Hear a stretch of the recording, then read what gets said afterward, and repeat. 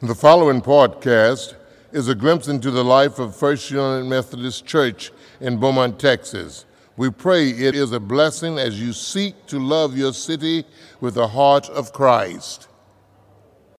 This is the story of the lost son from the Message translation. Then he said, "There was once a man who had 2 sons. The younger said to his father, 'Father, I want right now what's coming to me.' So the father divided the property between them. It wasn't long before the younger son packed his bags and left for a distant country. There, undisciplined and dissipated, he wasted everything he had.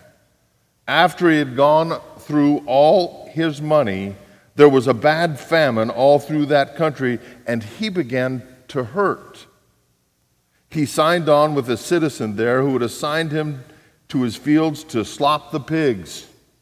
He was so hungry, he would have eaten the corn cobs in the pig slop, but no one would give him any. That brought him to his senses.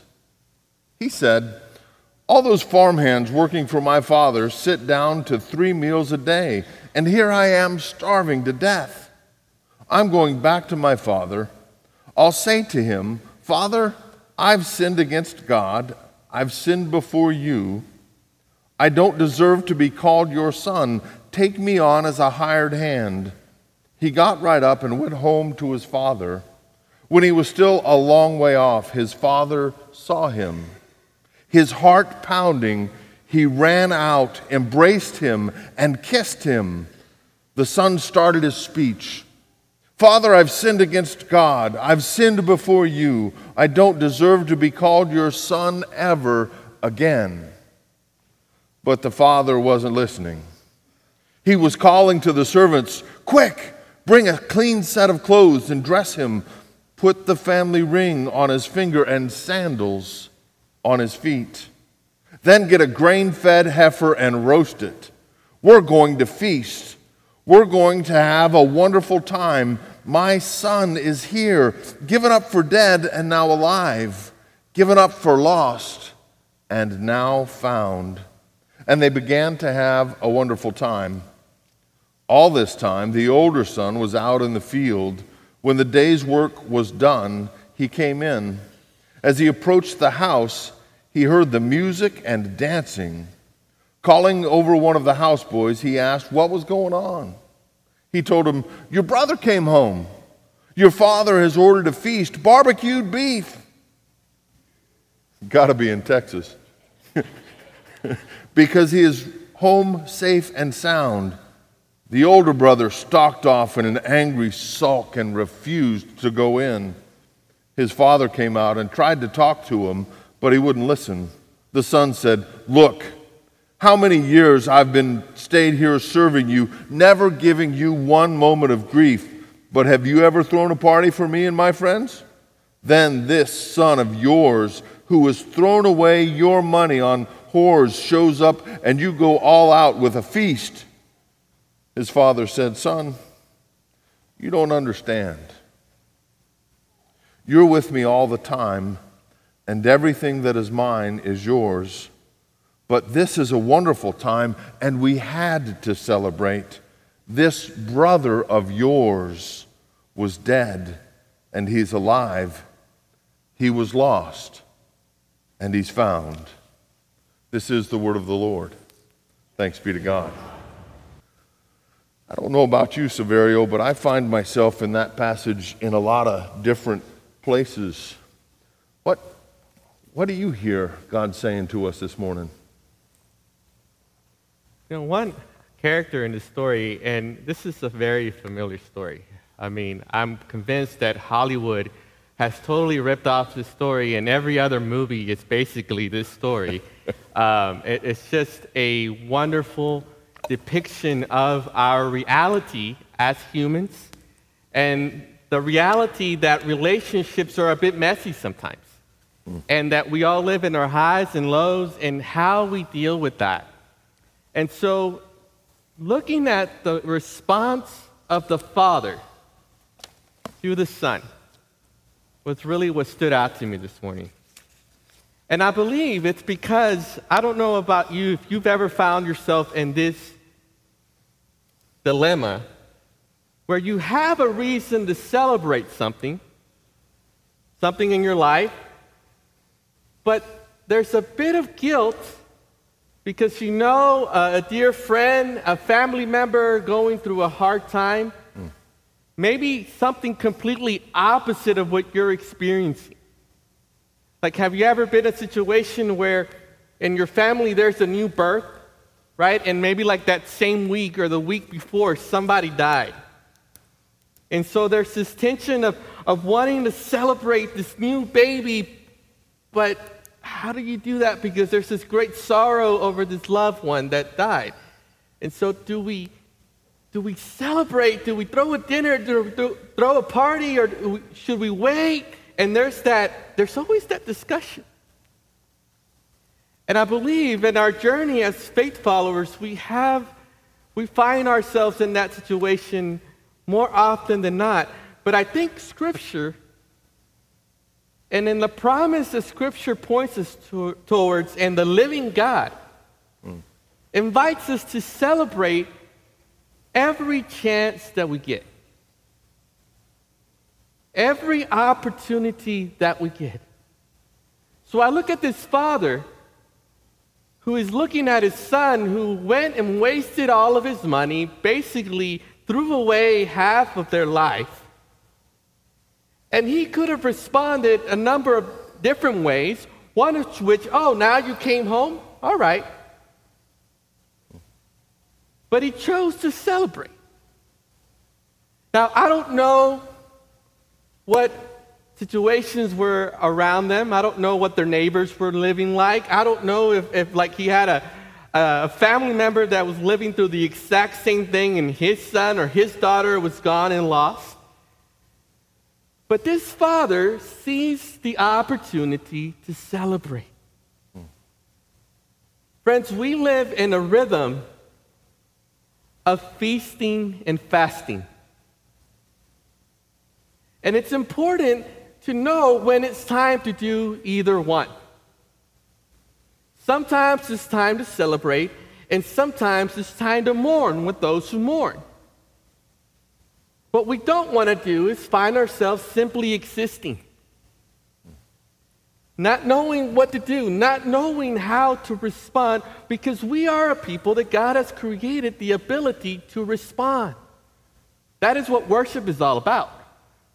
We come and we celebrate. We find the smallest reason, even the air that we breathe this morning, to come and give God praise.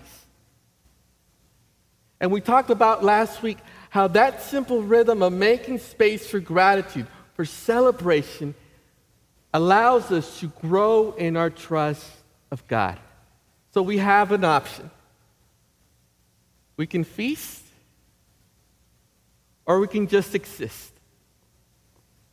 We can choose to celebrate even the smallest things, or we can allow those moments to pass us by without even acknowledging that the grace and the power and the love of God were present with us even in that moment.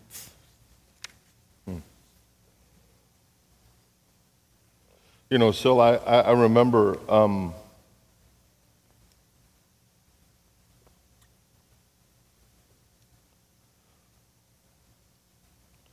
when I was growing up, we didn't have that rhythm of feasting and fasting, and we didn't have the rhythm of faith practice in our home. We attended some churches sometimes, and it was interesting when we moved to North Houston.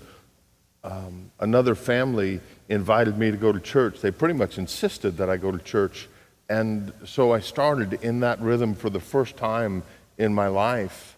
And it really was that transformation from existence to life. And I remember sitting at the table with my dad. He was just a little younger than I am now, and he was a trained engineer and had 25 years of experience, and he was laid off at 50. And what often happens for folks in that space, range of life is that they never find another job in their vocation, their profession. And my dad never did. And it was just a time of real darkness and sorrow for him in that stage of life. And I remember sitting with him at the table that was his mother's and telling him about what I had found in Faith Community, telling him about the life and the love of God that was changing my life. There wasn't a bit of food on that table, but it was a feast of life. And eventually, Dad walked through that grief and that sorrow and that pain, and he found meaningful work again. And he came to faith in Christ, and he joined the church. And this story to me calls me back to what it means to be family, what it means to be brothers and sisters in Christ, what it means to baptize a child and welcome a new brother, what it means to send forth a family on a new adventure, what it means to be together day in and day out through our lives, through all of it. The great moments that we lay out the best feast, and the moments that are heart-wrenching and painful, but we're there together because we're family.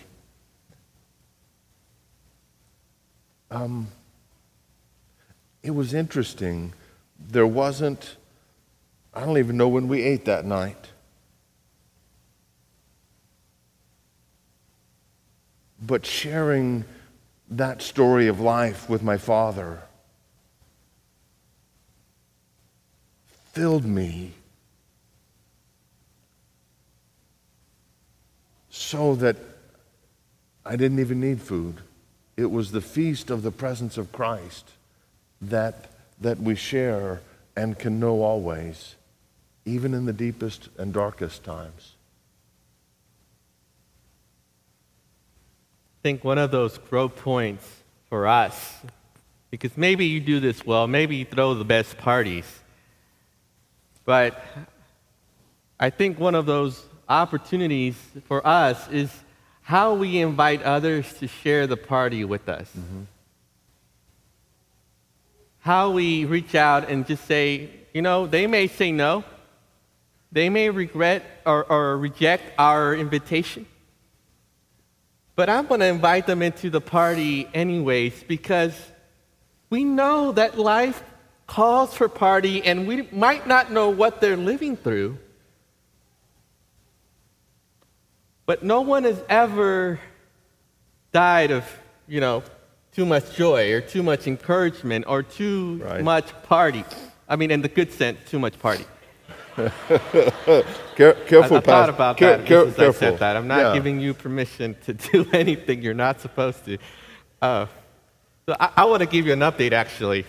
Celebration. So, yesterday, those of you that were with us last week know my wedding china story, the china that we were so afraid to ever use that it was still in the box. And yesterday was a particular, it was a day of remembrance of a hard day in my family's life last year. And so I told you last week that, we get to do things that remind death that death doesn't have the last word. Yes. And for us, it was finally getting the china out and using it. And so, Pastor John, I don't know if there's ever been fajita tacos eaten in fancy china before, but here in Beaumont, Texas, Amen. Yesterday, we made it happen. But here's the growth point for me, and my growth point for all of us is, I fell short in inviting someone into that. I should have done that. It was our moment. It was really our moment, and it was our moment to celebrate and to give thanks and remember. And I don't regret any of that, but I think if I would have done it again, we have several pieces of this china. I mean, there's still some. There's half of it is still in the box. I mean, I'm playing it safe here. So what I want for you this week is to ask yourself, what can you celebrate? What can you celebrate? And number two, who can you invite to celebrate with you? Now, I want to sing you one last word. Be free of the guilt of celebrating your celebration in the midst of someone else's season of sorrow. This is not a competition. This is not showing off anyone. In fact, the more we gather, the more we will realize that our celebrations and our sorrows are really woven together more than we realize. The fabric of our lives as a body of Christ, as a community that loves Jesus together, are really interwoven more than we realize sometimes. And I bet if we make space for more celebration, if we make space for getting the china out more together and eating tacos or whatever it is that you make that it's fabulous, we'll get a taste of that. We'll get a taste of heaven. Amen? Amen. In the name of the Father, the Son, and the Holy Spirit. Thank you for listening to our podcast. If you would like more information, please visit our website at www.lovebeaumont.com.